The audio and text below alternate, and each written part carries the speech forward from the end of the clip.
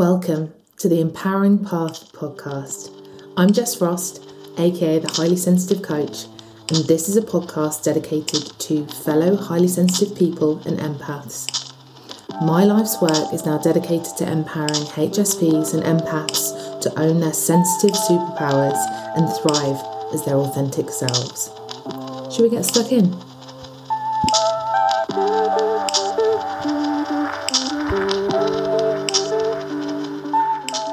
Welcome to episode 55 of the Empowering Path podcast. Welcome to this bonus episode. Today, I am going to be reflecting on ghosting. Ghosting. Even just the word, sends my trauma body into action. And apologies if you can hear a magpie throughout this. I may have mentioned in previous episodes that we have a neighbour, a cat called Don Jamon. Yes, you heard me correctly. Who antagonises the magpies. And I didn't realise how annoying magpies sounded. But there is one, by the sounds of it, just by the side of the house. In the alleyway, it sounds like they're in the cupboard. So, yeah, just going to throw that in there in case there's something in the background that you're like, what? And I'm recording this in the lounge where there could be a multitude of noises that I'm not expecting. So, yeah, just prefacing. But we're going to be talking about ghosting.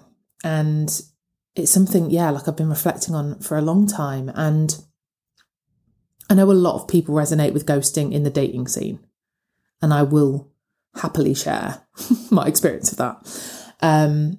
But I think this really shows up in so many other areas, like friendships, like work, business.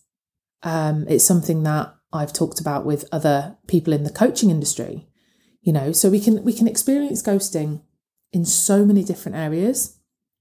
But I do think that as I talk about, this inner work, doing the inner work and how it's your shadow, it's your unconscious a lot of the time that's showing up in mind and body. And I talk about trauma body and how trauma is stored in the body. There is so much, I believe, behind our reactions to ghosting, which actually, when we can lean into it and can be aware of it, can actually be really super empowering. So if you've been ghosted recently, if you're still in the emotional aftermath, if you're in the thick of it in a ghosting situation, I am here for you, doll. Fucking here for you. And the feeling that ghosting provides, and I'm speaking as always from my own personal experience, okay? Ghosting for me was so visceral. The pain I didn't think was ever going to leave me. And one of the situations that I'll reflect on was when I'd come to Nottingham, when I'd first decided to change my life and do some more inner work. I did throw myself into the Tinder Bumble sphere, probably a bit too soon in hindsight. However, it happened. Carry on. And I now can see that was coming from a place of subconsciously needing validation, and it was coming from men in that way.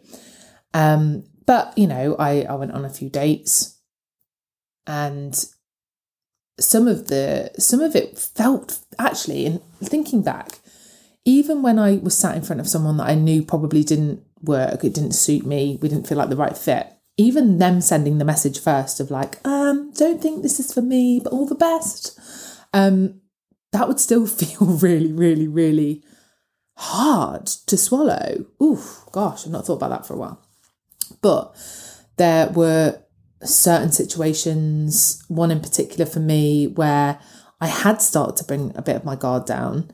I had started feeling a bit more, being a bit more vulnerable. And, we're probably talking 6 weeks of someone being in my life. But I got to the point where I was starting to introduce them to people, and I'd already carried a lot of shame around my romantic relationships. I felt like a failure. I felt like, to my family and my close friends, I was like, here's the fuck up again. Like, how long's this one going to last for? Everyone's fucking laughing at you. They weren't. That's just what my head was saying. But, in this particular instance, I had introduced him to people.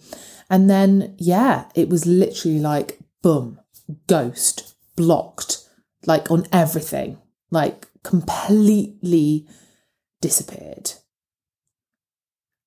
And the pain was real.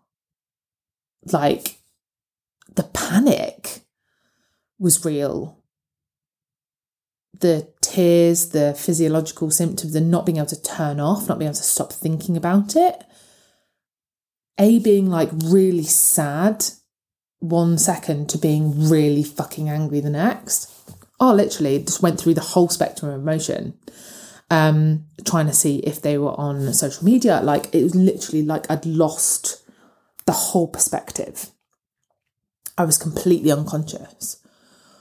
But firstly, I just want to say to that self, to that me, like, I'm not surprised. Like, I want to show her compassion, like, to that version of me that thought maybe this could work and maybe this person did like me and all that kind of stuff.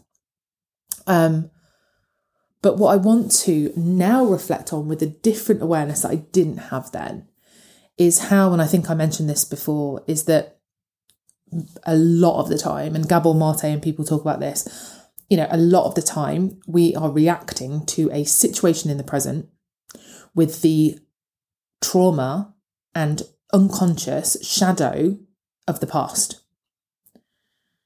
So whilst this was hurtful, and actually there's no amount of work that I could do where that experience, if it was to happen again, would not feel hurtful, okay? Just want to put that out there.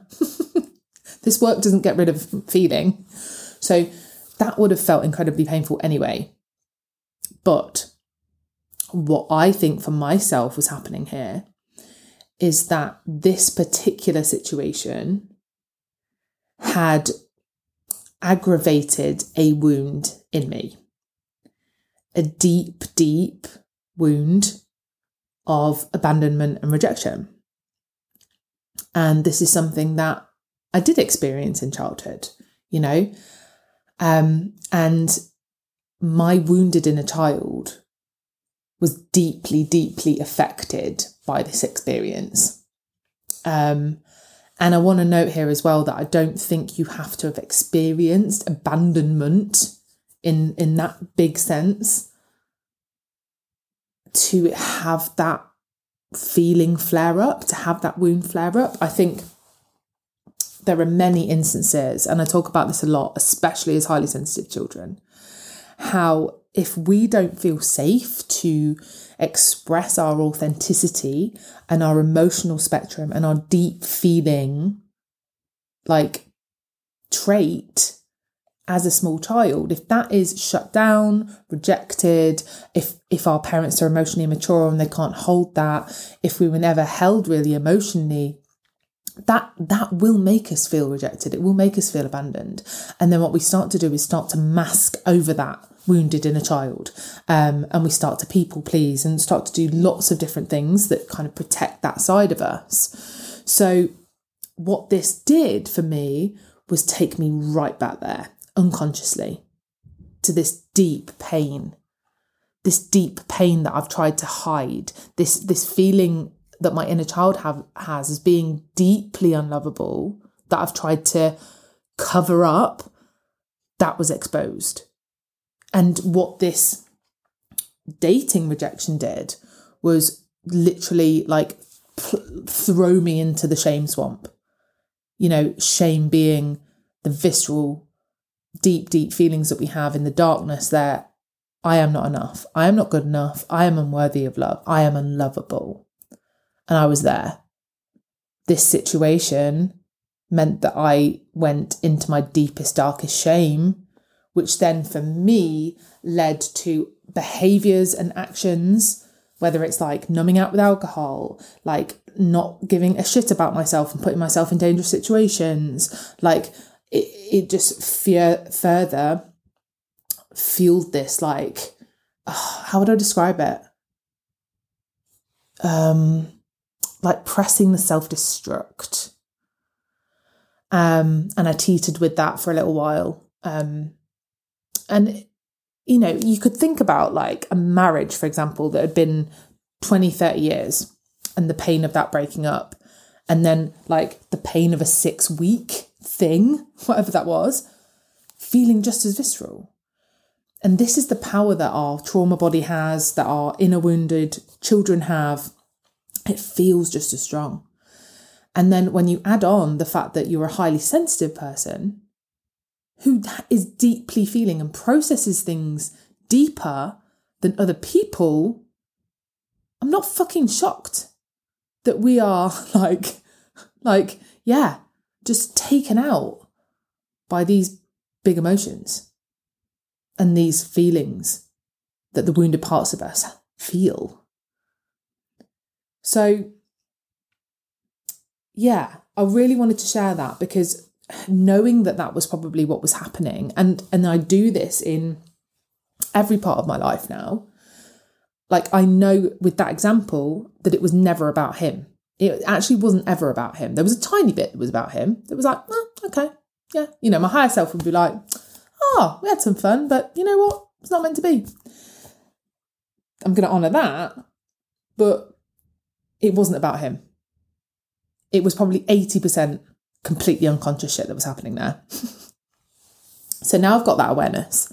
I can take that into different areas of my life, like friendships and like work. And I can actually sit and reflect on where I've done this to people, you know?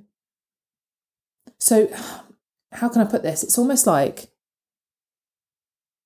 when someone ghosts us, yes, there is a part of us that's like desperate for them to go, that was really shit, I'm so sorry.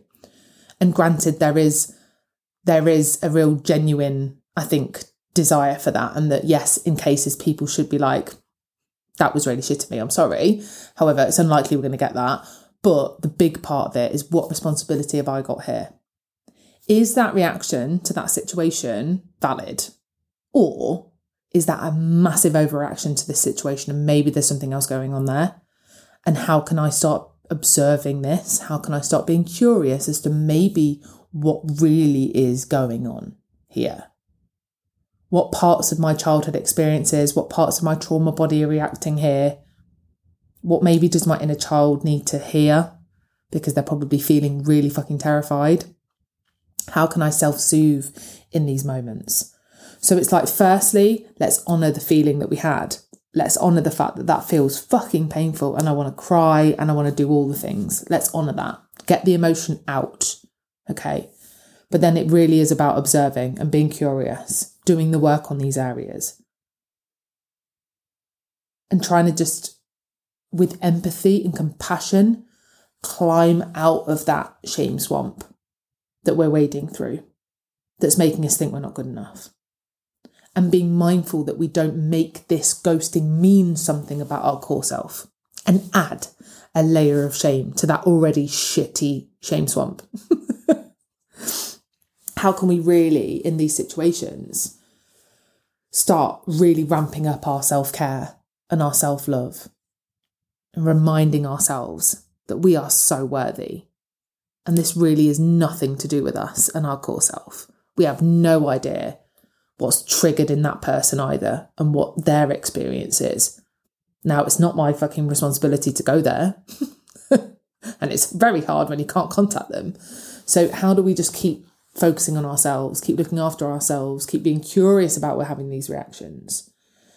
But just making sure that we're aware of this in other areas, like I say, in work, for example. You know, I've experienced ghosting having worked in, you know, recruitment for so long and then setting up my own business. I've had to sit in the discomfort of people just going ghost. People that I'd connected with, thought I might work with, like, yeah. And I've had to sit with the array of emotions that comes with that. But just knowing deep down that is not my fault. That is not my fault. Yes, okay, there are certain situations where we can reflect and go, I'd do that differently. Like maybe that would have made things better. But when it comes to something like ghosting and such that extreme behaviour, it really is not about us. So how do we look after ourselves? How do we sit with that discomfort? How do we self-soothe ourselves through that? You know, and I really literally do put my hand on my chest and my belly and just say, like, you're safe. It's okay. I will not abandon you. I am here now. I will never abandon you. And I speak to all those scared parts of myself that think someone's going to leave me.